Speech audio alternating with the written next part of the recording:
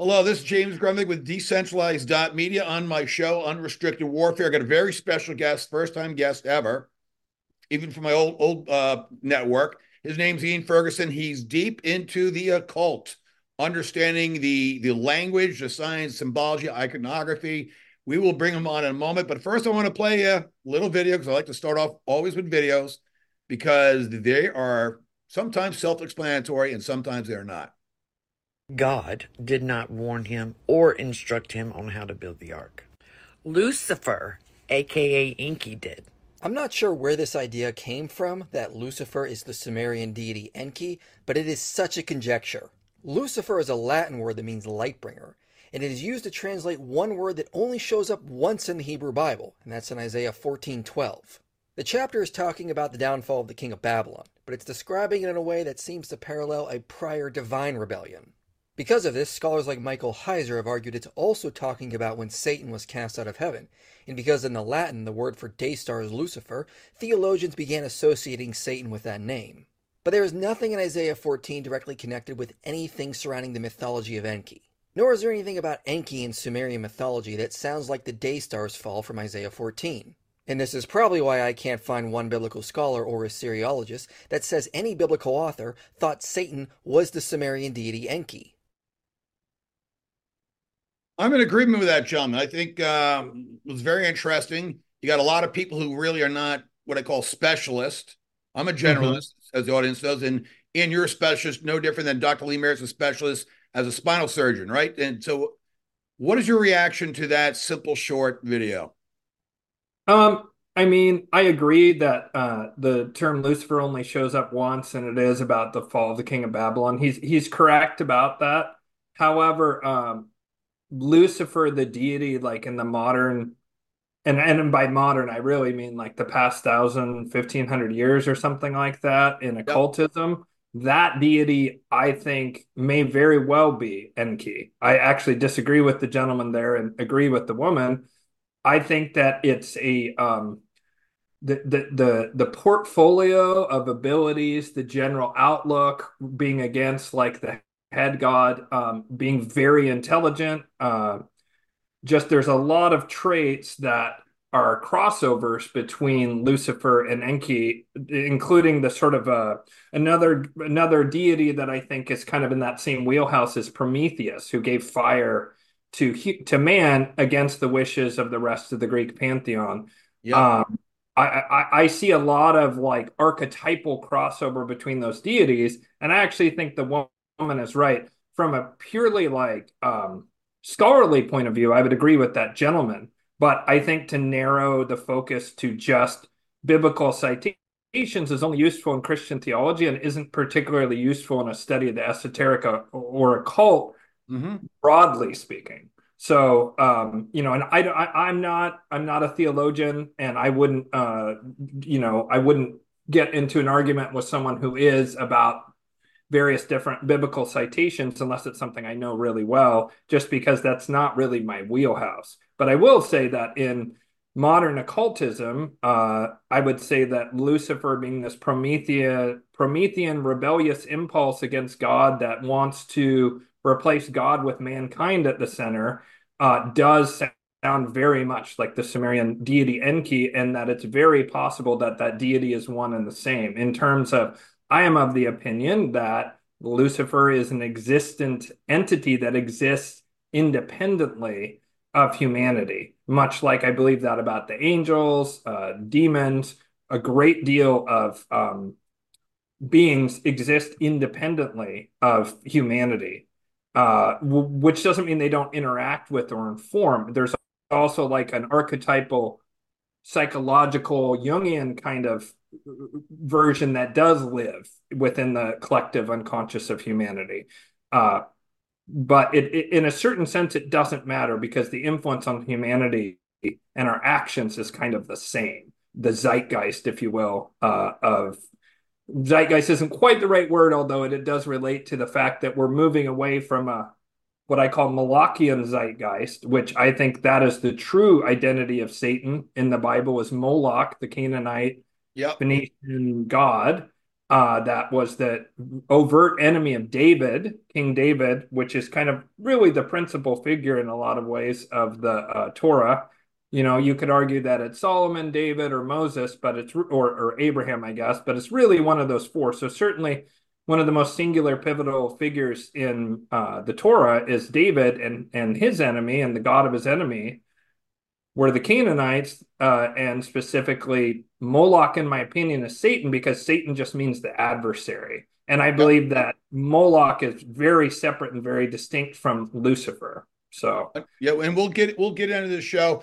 For the Mhm. audience, Greek, my understanding of the word Prometheus, the name is pro for Metheus thought, and his brother Epimetheus means scatterbrain, right? Or confused thought or And afterthought or whatever. So it's very interesting, these names in mythology, and I studied a lot of mythology, Mhm. from the Norse mythology all the way on down to the Greeks, Egyptians, so on and so forth, Sumeria, the Epic of Gilgamesh, all very interesting to me.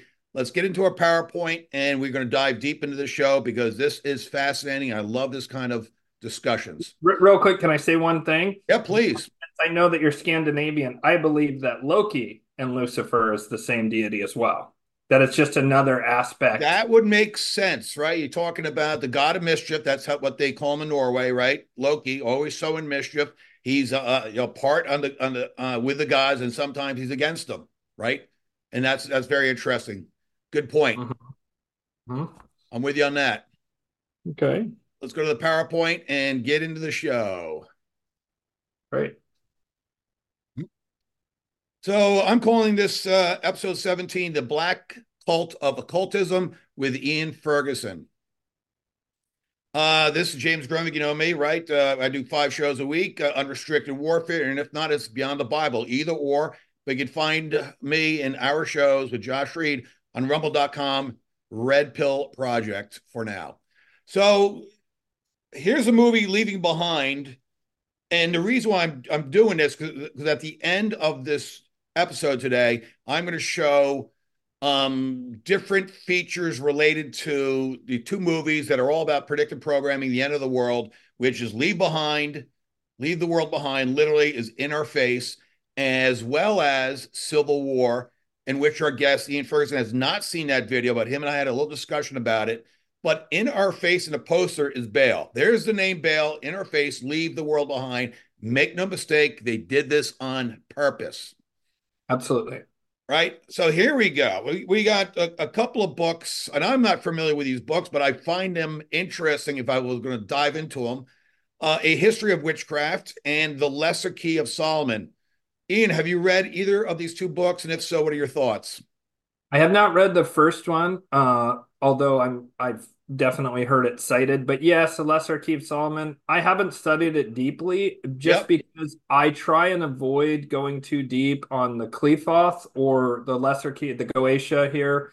Yep. Uh, However, I will point out that it's fascinating to me that there's 72 named demons in the Goetia, and then there's 72 Shem angels. And one thing that I do a lot of is theurgic Solonic magic, specifically and only with the angels. And I find it fascinating that there's a reflection, which aligns with the Hermetic principle of as above, so below, that there's 72 divine angels that are very near to us in vibration and help humans, and are in fact to the Most High created to answer prayers, and Yep. that there's a very similar equivalent of 72 named demons in the Lesser Key of Solomon. In fact, there was even someone, it's not true anymore, but in the original Unicode for quite a while, all the smiley faces, right? All the little emojis, there were 72 of them that were Wow. linked. And there's a guy I've been trying to get on my show, has a very bizarre YouTube channel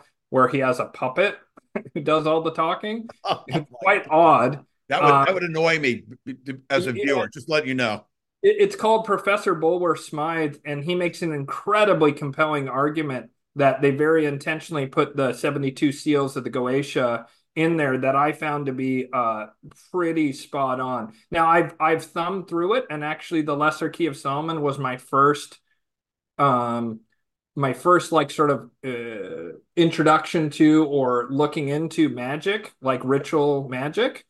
But even though I was in my very early 20s, I thought to myself, well, if this is fake, then not looking at it won't harm me. But if this is real, it could very well be that I'm putting myself at risk by going through this, and especially by doing any of these rituals. And that was very wise in retrospect, shocking because I wasn't particularly wise in my early 20s. Sure. Uh, but I went through it quite a lot. And one of the things that struck me and continues to strike me is how much sigils, especially classical magical sigils, look like circuit boards of computers. Like, Interesting. No mistake about that, I'm sure. I don't think so either. I'm convinced that you know entities can reach through screens, actually, unfortunately, and that computer technology is ripe for spirits to come through and press into it. And that actually, I think spirits are going to take advantage of AI in particular, and probably already have. Probably some of the more That spooky. is actually a brilliant observation. I watched this movie, a silent movie, 2 nights ago on Turner Classic Movies called Flesh and the Devil. Greta Garbo, 1926. So it's almost a 100-year movie. It was an Wow. amazing film, though, a love story, love triangle, of course. And she was the one that she needed love now, right? And so when her deepest love left to South Africa for the army, she was, well, she ended up marrying his best friend as a childhood friend. But what was interesting, the pastor made the observation, like, look, the spirit, the demonic spirit might not be able to get inside your spirit, but then the devil will create a beautiful woman to get inside your flesh, and it ends up in the same problem. It was a very fascinating movie, way ahead of its time as far as story wise, I thought, and it was pretty interesting. Flesh and the Devil, highly recommended. People, you go on YouTube, find the full length, go watch it. It's an incredible film on many levels. So Wow, these are that's some oh, go symbols. ahead. Go ahead. Oh, I was just going to say that's actually a profound warning, and quite well put what you just said. Yeah, it was profound to me, and I realized, wow, this movie is incredible. I mean, that's Hmm. before they had telephones. I mean, they might have telephones in 1926, but in reality, they didn't have much of anything else as far as communication, right? Letters and face-to-face conversations. Kind of the opposite world we live in today, 100 years later. Uh, Yeah. so I just took there's hundreds of symbols you could find on images anywhere, right? So I picked some of these. Any of these stand out for you that you want to discuss?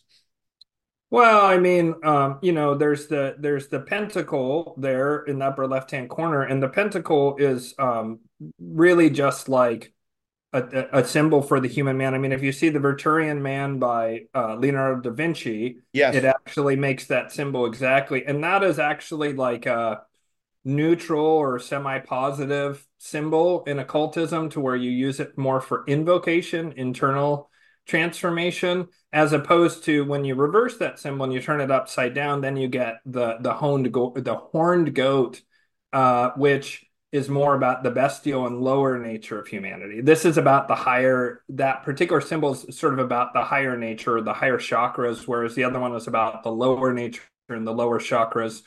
And that's why you'll see in dark occultism, you see the reverse, the pentagram rather than the pentacle. Got it. Another thing that's interesting about that symbol is that, of course, if you were to draw lines connecting the points of the star, you would end up with a pentagon, right? Oh, So, oh yeah, like we have in DC. yeah, depending on your orientation, if you view the pentagon, it becomes you can easily put a pentacle or a pentagram. And I'm going to guess that it's probably the latter. And I noticed they have a little grove in the middle of it. And Yep. I wouldn't doubt at all if they do, occultist practices in the Well, they middle of they that. they did it at CERN, right? We had the occultist Yeah, Shiva there that did all that. They've done it at Ground Zero after the destruction of the Twin Towers, right? Sacrificing the twins. You know, absolutely. before they rebuilt, they dug everything out and they went down there, and there's a 2-minute video of them walking in circles, all these druids, what look like druids with all the black robes and hoods on and everything else, and they did this walking in counterclockwise, probably chanting something demonic or whatever. So it was very interesting. That actually grown men act like children, but this is what is being displayed. So they literally believe in the devil, no question about it in my mind. Yeah, and I mean, and we'll go into it later, but there's definitely multiple. There's I mean, there's two sort of main factions or states of consciousness. We'll talk about this later, the Malachians and the Luciferians. But there are also there are a lot of deities and a lot of entities out there, and they really are a lot of shades of gray, and they get darker and darker. And then Moloch is really like kind of the ultimate pitch black lower astral. But it's a slippery slope, and people who tend to dabble in anything below kind of absolute neutrality, they're very likely to spiral down into that Malachian consciousness. It's very hard not to when you start dabbling in that stuff. That's why I tell people don't do it. Yeah, don't do the rituals So with you on that. Don't take the drugs and do the rituals either. That's just another way into your soul. You do not want that. Let me read a abbreviated version of your bio. So in January of sure. 2001, Ian was given a prophetic vision showing the attacks on 9/11 and how it was part of a larger spiritual battle. After 9/11 occurred, Ian began a multi-decade journey of truth seeking across many domains. He can explain what they are. In Ian spent decades researching astrology, both Vedic and Western, alchemy, shamanism, angelic magic, as well as secret societies and mystery schools, and much, much more. And you can find Ian's work at White Lotus of Light. That's his website, whitelotusoflight.com. And his YouTube channel is White Lotus of Light as well. Yeah, and I'm in the process of transferring. They finally have a feature to where you can sync your YouTube with Rumble and BitChute and all the rest. Because I tried doing it one at a time and it was driving me to madness. Oh, And it so would have to. yeah, hopefully Rumble and BitChute. I've done the process to do it. I'm even going to try to get on TikTok just because right now all the kids are just being subjected to the evil. I feel really mixed about it because TikTok is a very evil algorithm driven thing run by the CCP, which is Malachian as it gets. Yep. But I also don't think that we can just abandon the kids. Like I have my son off TikTok. We have, he was on very briefly, and then finally I was like, we just have to have a hard line on this. Like he can be on Snapchat and other stuff, but F no to this TikTok trash, right? That Yeah. said, there's so almost all young people like 25 and under are only on TikTok. They're not really on YouTube. YouTube's the old person thing now somehow. And so I Well, want to TikTok's got a lot of features. YouTube, I don't see anyone playing or recording videos on YouTube for a minute. It's very rare. It is all TikTok, to be honest with you. The photographs on Instagram, the short videos are on TikTok. So it's like, pick your tech poison, and that's uh, just the way it is, unfortunately. well, I want to get the message out because I want to try and bring young people into better awareness about, divine masculine, divine feminine, and away from all this like Malachian mind poison that's on TikTok and give them the antidote there. And you got to go where they are, No, So, you do. You have to go where they are. You have to use their tools sometimes. That's the way yep, it works, right? Use the tools of the enemy, right, to expose them or defeat them. We're going to play yep. video two real quick. It's going Sure. to be it's a 2 minute video on the magic of the English language that's used against us. Yes, Mm. everything's used against us for some reason. Yeah. Can't imagine why, but I guess they want to go transhumanism full Yeah. scale.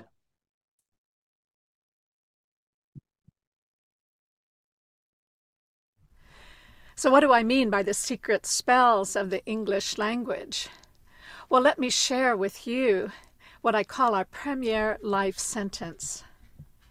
And it goes something like this: we awake each morning and go off during the weekdays to earn the living at various jobs and undertakings until we come to the weekend. And this seems perfectly acceptable to most people. However, more people die between 6 and 9 on a Monday morning than any other time of the week. So I do what I call a translation of the English language, and I spell that Trance, with the idea that words cast spells. So when you translate that life sentence, you remember that awake is a funeral party for the dead. Mm. Mourning is the state you're in when you attend a wake. And you would have to be in a weekdays to earn the living, since urns are for the ashes of the dead. We call our jobs undertakings. Job itself is a Hebrew word for persecuted. And what we get at the end of this perverse bargain with life is the weak end of the deal as we become progressively weakened ourselves. And so our most prevalent greeting to each other is hello, the reverse of which is, oh, hell. And at first, I suspected the hands of collusion entangling the language to foster illusion.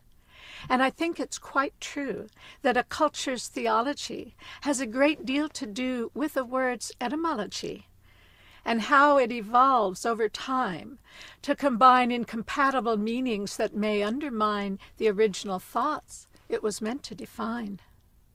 But now, I don't think it's planned, for the thing that I've found is that like concepts can gravitate toward the same sound and vibrate at the rate that our thoughts designate. Because words are electromagnetic vibrations whose fine alphabetic tintinnabulations can take on the tint of our true expectations, which they then imprint on our metal of mind, causing sounds to adhere when they're of the same kind. Go ahead, Ian. Weigh in. Yeah, no, I mean, she's right on the money, and I mean, there is that more surface level one of where she talks about, how there's all these words that have double meanings, Yep. and you had that double cross symbol up earlier, and that's part of the meaning of that is double meanings, and the way it works in a lot of secret societies and mystery schools, both positive ones, which do exist, and the more well-known negative ones, is that they have layers of meaning. That's one of the things that most people don't understand, is that everyone wants things to be discrete. They want them to be black or white, good or evil. They want the bad guy to come on and announce himself wearing a black suit and a black cape like Darth Vader. And when in history has that been true? Well, Antifa. Right. Well, okay. BLM. I'm just saying. Go ahead. Touche on especially Antifa. They do just look like bad guys, and Klaus Schwab certainly does. But most of the time, they come forward and they say they're going to help you, right? They say they're for the little people and whatever, right? Like most of the great dictators have made this claim while they're busy like genociding or demociding the people. But moving back to what she said, there is that thing where there's multiple meanings and multiple layers of meanings. And for the uninitiated or lower levels of initiation, certain symbols have a very different meaning. Like in Masonry, for example. I'm not a Mason. I know a lot of Masons. I'm not in the school of thought that all Masons are evil. My lived experience shows that that's not true.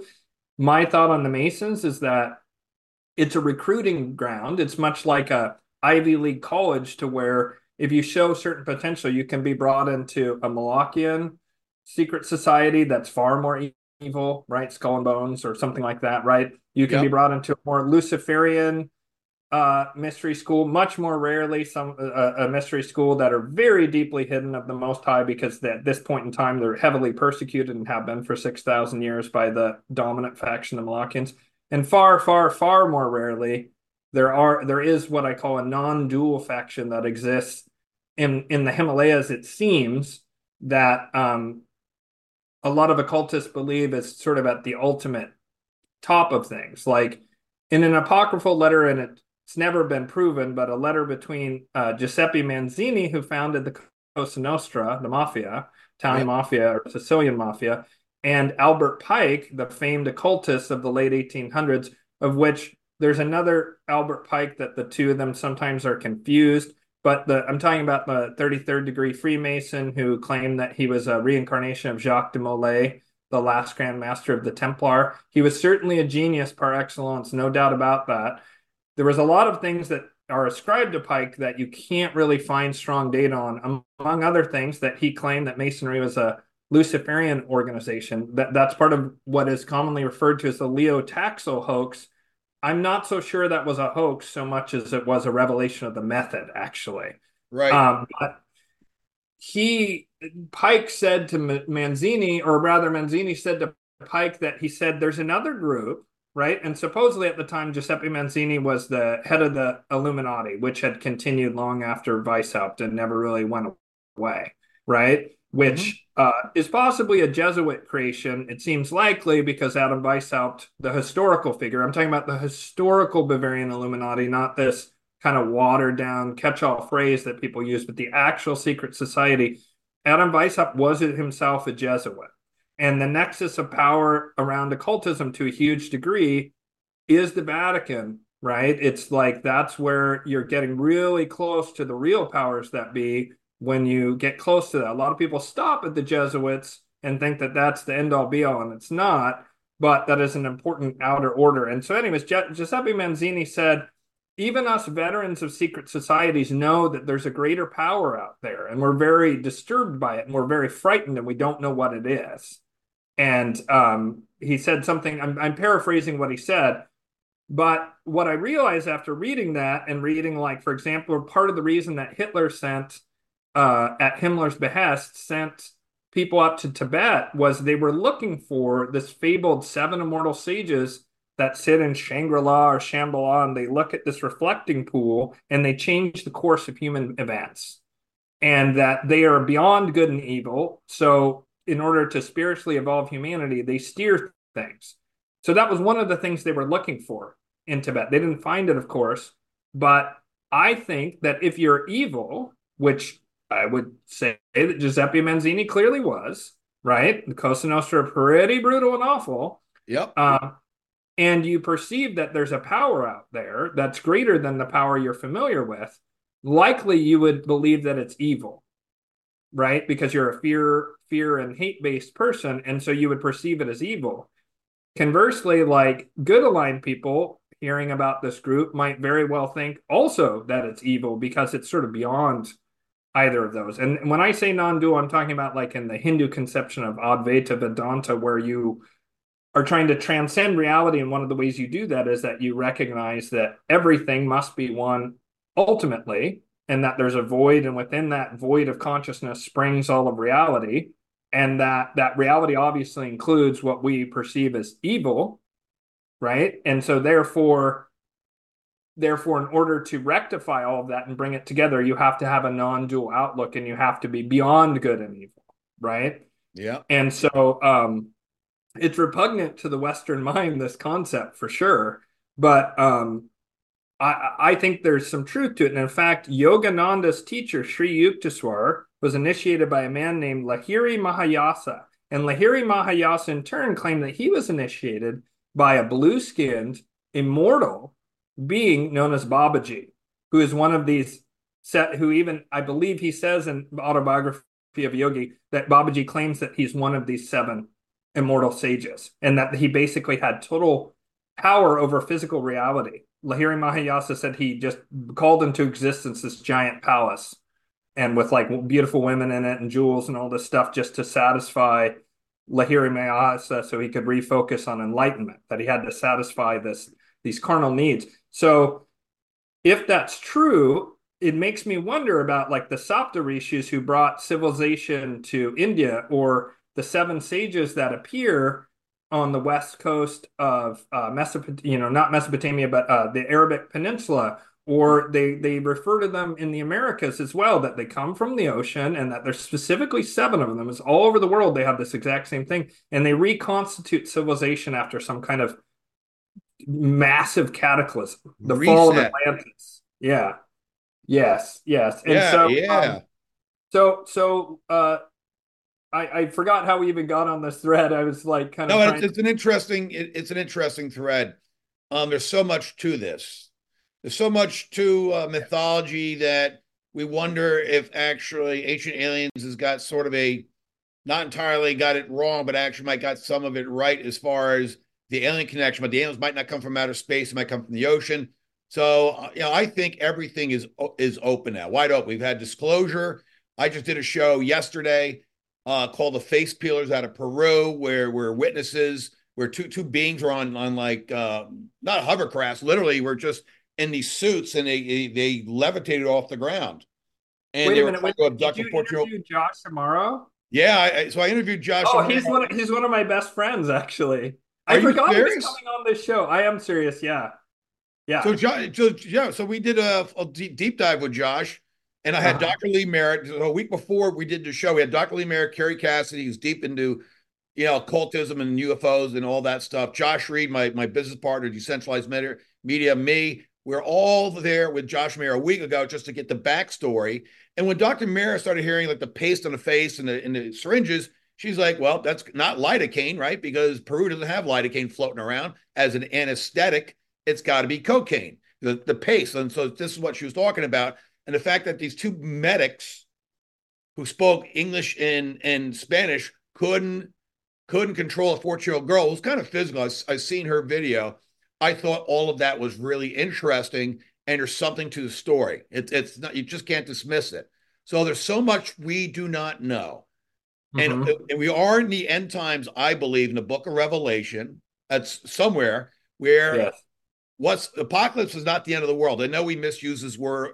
Correct. It's actually the great unveiling, taking off the veil, right? The truth. 100%. At the end of the day, that's all it's about. It's about the truth. Jesus Hmm. never promised the truth is going to look good, it's going to be pretty, going to come in a bow. None of that stuff, right? He just says the truth will set you free. Well, I think we're Yep. basically in that phase of the Christian Bible. We're kind of like in a truth episode. So my mind is wide open. I dismiss nothing. I know big government, big everything lies, but I dismiss nothing on entities, demonic realms, UFOs. I dismiss nothing. You have to keep an open mind, and until we get more data, then I can update my theories or speculation or whatever it is. But until then, I don't worry about it. So I love the fact you're into this research because it's a different fork of mythology, is a different fork on Christianity, and it gives you a different perspective on every, Hmm. right. So I think it's great for the audience. Though, what I thought, I never Hmm. thought of Luciferians and the Malachians separate. I always jumbled them together. And the reason why I did this, right, Moloch, the evil sacrificing babies to Moloch and stuff versus Luciferians is, well, you're right. It can't be just black hats and white hats. There's got to be something in the middle. Something in the middle is more Luciferian. You and I had a conversation, a month ago about this. And so I call them the gray hats now. But if you want to explain to the audience the difference between Malachians, right, the Hmm. pure evil or closer to pure evil, and the They are. Luciferians, I think that would help go a long way. Go ahead. Yeah, I mean, if there's any relevance to the word evil, then it's definitely these Malachians, right? They're repugnant. They go, um, a good way to sort of describe this is to go through this chart that I have. Let me just real quick bring this up, and then we Let can me share screen. Hold on. Yeah. Well, I gotta grab it first, so I haven't Yeah, even there. so I got gave you the screens. You could go ahead and take over the show. Go ahead. All right, so let me go back here and then we'll just do the share screen. Okay, so this is a diagram that I talked about. So the best way to look at this is, yes, there are deities, as I said, that in my opinion, are discrete entities that exist. Um, to some degree, two of the three of them are very tied to the destiny of humans here on Earth. Yep. Lucifer, not so much, but the Most High and Moloch are both tied to the destiny of the Earth. But the other way you can look at this that I think is probably more useful, generally speaking, is as levels of consciousness based on the evolution of the soul in question. Now, I'm of the opinion, and it's kind of key in the understanding of all of this, right? And this is some Christian viewers won't like this, but I'm of the opinion that reincarnation is real and Okay. that karma is one of the fundamental laws of the universe. And in fact, there's even a reference that managed to escape the editor's scissors in the Bible to where the apostles asked, and they have spin and explanation of why this isn't mean what I'm going to say, but the apostles say to Jesus, well, wait a minute, if you're the Messiah, then the prophecy is that Isaiah would return before you appeared, before the Christ figure appeared. And he said, well, but he has. He has returned, and you know him as John the Baptist, right? Interesting. Yes. And so John the Baptist, by the way, is hugely important to the Templars. That's that skull that they worshipped. It's actually because John the Baptist was beheaded, Correct. and the Templar hold John the Baptist on pretty much an equivalent level of Jesus in terms of spiritual importance. That's kind of an aside, but an interesting little thread for people. So Judaism has references to reincarnation. Go ahead. Um, and I can't pull one out of my brain right in the second, but it is something that in the very sprawling Jewish spiritual text, of which there's, it dwarfs the Bible in terms of scope. Like there's just a huge amount of written material. So there's the two Talmuds, there's the Torah, there's the oh my gosh, the most important one that I wanted to say here. Dang it. Oh, it's that one that Come they on. leave it in. I know, I'm like trying to pull that thread. Zohar, the Zohar. The Zohar is this very voluminous text, and they reference it somewhere, I believe, in the Zohar about reincarnation. And so I'm of the opinion that reincarnation is definitely a thing, and it's actually very destructive to think that you only live once. It makes you much easier to control, as does if I'm not disagreeing. So I'm going to slightly disagree with you, and none of us have evidence of this, but you made some excellent points in both the Torah, the Old Testament, and the New Testament. So I'm with you, not disputing anything you said, and you might be right. But I'm looking at the human DNA. So why have the big tech companies spent billions of dollars going down the DNA as a storage system for information? Yes. That started about a decade ago, and they realized it's pound for pound, it can store more information densely than anything else on the planet. Yes. Anything. It's amazing. And if you think, what is the DNA helix? It's the scroll. It's the scroll of your life. And it goes back and it captures all of your ancestors. It's a database. And so my thinking is, well, I was a sailor in the past, or I was this over here or that over there. And all of that is interesting. But if it's related to your bloodline, then to me, it's the DNA. I know there's been reincarnation where people have been apparently in bodies of other races of humans, meaning like a white guy in Europe, and suddenly he was a girl in a past life, supposedly in the South Pacific or something. So there are a lot of very interesting things. So I'm on the fence that it's possibly DNA, because they've gone, the Malachians, modern day Canaanites, they have gone deep into trying to destroy God's seed, right? But one thing we got to understand about the DNA, and I talked to a cybersecurity expert from the U.S. Army, no one has God's source code in DNA. They can't replicate it. They can CRISPR it, and they can't unencrypt it, right? They can't decrypt. It's encrypted. So it's encrypted source code, and that's it. So no one can reproduce what God's grand design. Absolutely. They can analyze it all they want, CRISPR it all they want, mutate it, destroy it, corrupt it, but they can't reproduce it. Correct. Right? I would agree with all of that.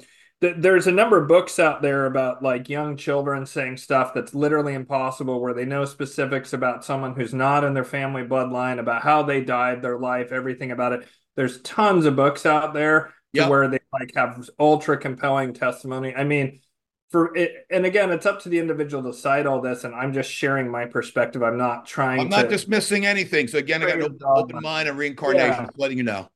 Well, anyways, I will just go to this, but I will just say, like, it's helpful to understand that, simply because it's very freeing, and it also makes you want to be a better person. Whereas if you believe in this low level thing, right? So the Malachians, their core trait is self-hatred, and one of the things that comes from that quite often is dead materialism, because Moloch and the Malachians, they want to destroy God. Lucifer wants to replace God with man and Lucifer. But Moloch wants to destroy God. They want to invert everything, right? They want to do just total destruction, because Moloch's core thing is, you're either completely under my thrall with the fear that passes understanding, a fear so strong you would give your own children and offspring and go completely against your nature, your true nature as a being. And you would overwrite all of your biology in order to give your child up to Moloch, or total destruction. That's what Moloch offers. One of those two, total enslavement or total destruction. And so dead materialism, which was pushed out of the British Royal Society in the mid 1800s, is very much a mind control program, because when you believe, even worse than thinking you don't reincarnate, far worse than that is thinking that there's not any God at all.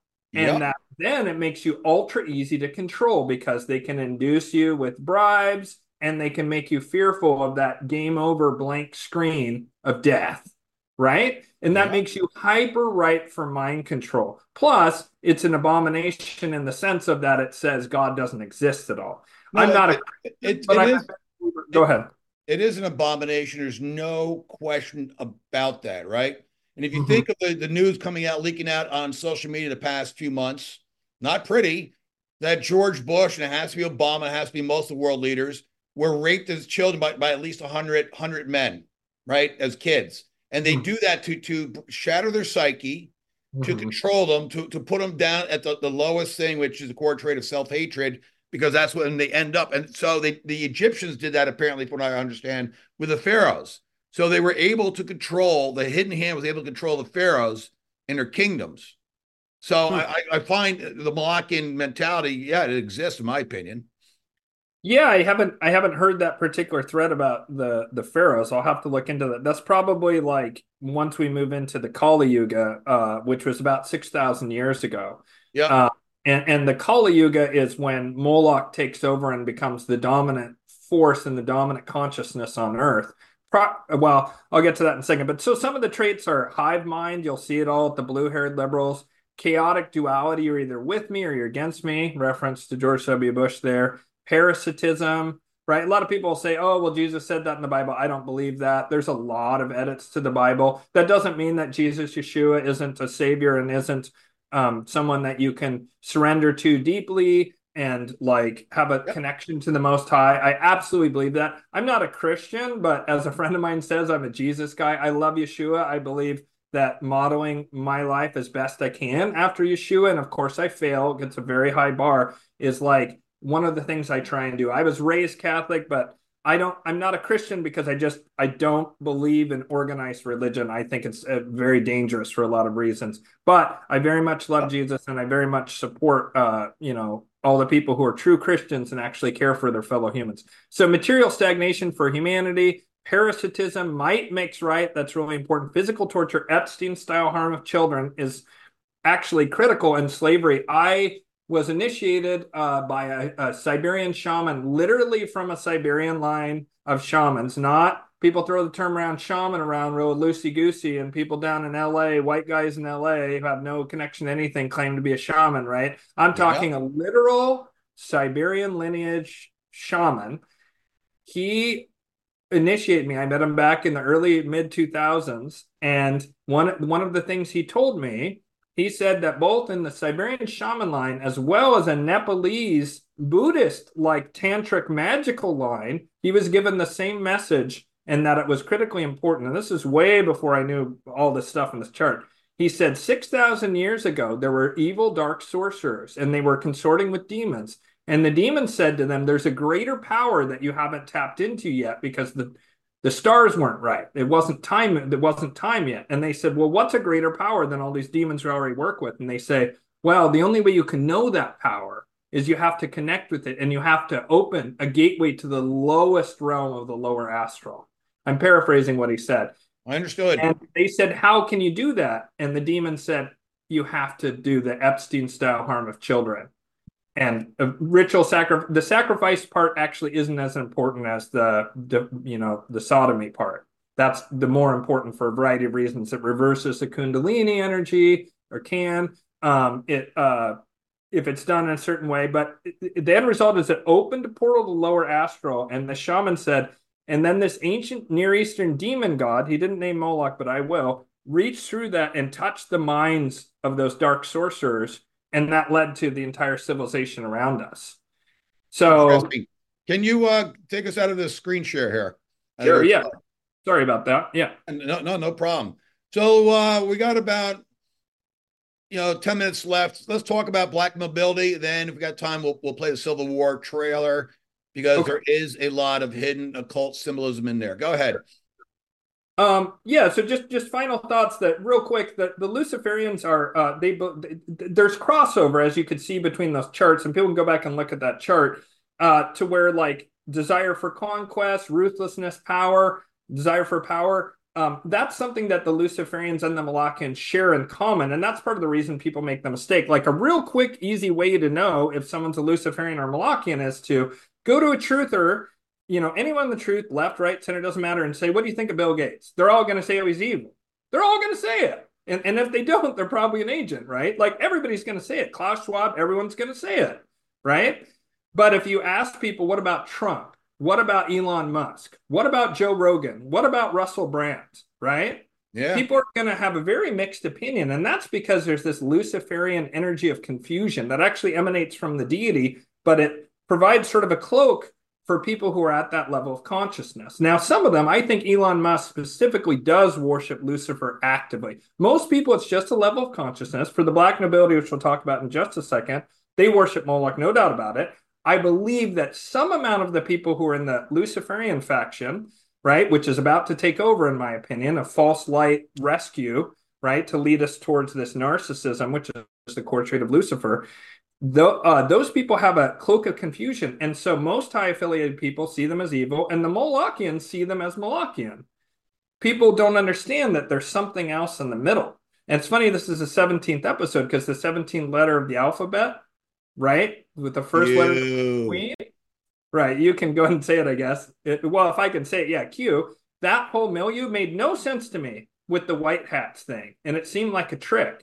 But when the angels like gave me this, gnosis about the Luciferians, then all of a sudden it clicked for me that, okay, there's two groups that are battling it out. They have a lot of overlapping goals, but this one group is about to run the table on the other group and is about to take over. And so that those very divisive figures like that are Luciferian in consciousness. Whereas you just know the evil of Bill Gates. Only the dumbest blue-haired liberal doesn't see it.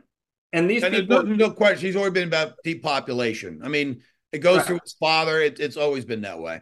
Let's get into black mobility real quick. Okay, so just super quick distillation. Babylonian money magic is probably their fundamental magical principle. It all dates back to Babylon. It's about usury and the creation of money out of nothing. And then the additional insult of then levying interest on top of that.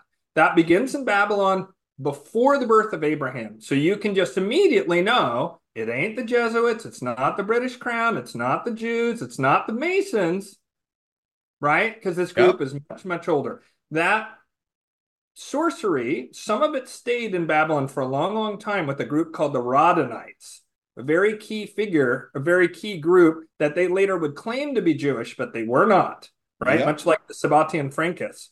And they worked with the infamous Khazarians, which again, people get hung up on the Jewish thing, and they miss that there's this much more ancient group. And in fact, in my estimation, Abraham and the people who were enslaved have had MK Ultra level torture done to them. They were broken psychologically. They were set free, and then they created a religion that to a large degree was a Babylonian mind control program right out of the gate.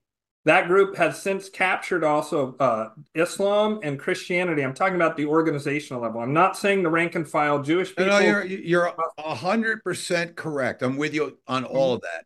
So this group then moved to Tyre on the west coast of the Arabic Peninsula and created Tyre, where like purple dye and royal purple, that was the main way one of the main ways they made money. They did some amount of money lending stuff. They still had that technology, that magical technology, if you will. They weren't employing it a ton in Tyre. They were leaning more on the purple dye of the murex snail. But they also had a colony in Carthage, right, where Hannibal and Rome comes from. And in both of those cases, Rome crushed Carthage and Alexander the Great crushed Tyre. Those families then, they weren't taken out of power. They didn't have their money taken. This is always the mistake people make, is they leave these people with their tools.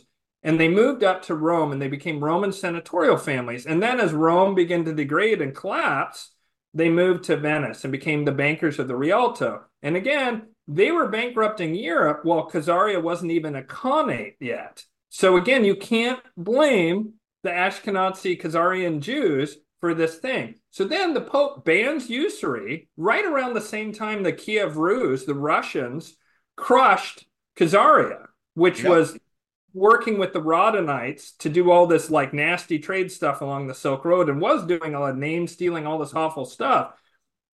When the Pope banned usury, these Venetian families who are indeed Moloch worshippers, and I even have a smoking gun on that, they started using Jews as frontmen. And that's when the court Jews appear everywhere in Europe. And people who are, want to run with this anti-Jewish conspiracy theory, right? I don't want to say anti-Semitic because there's a lot of different Semitic people. Well, hold it. Canaanites were Semitic. Keep going.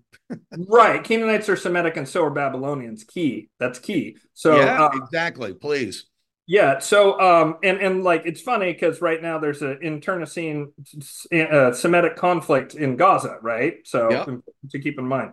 So these court Jews suddenly appear, and everyone's like, "Oh, they've been kicked out of 160 trillion countries or whatever," and that's true. That's just historically accurate. The question nobody asks is, if so many of them were grabbed and executed, and their assets were seized by the various kings, how did they have the bankroll to do this again and again and again and again? And do we know of another group who did this exact same thing of debt, usury, Babylonian money magic in order to enslave European, like proto-European, like baronies and dukedoms? Yes, we do. The bankers of the Rialto, the Venetians were doing this. Yes, they were.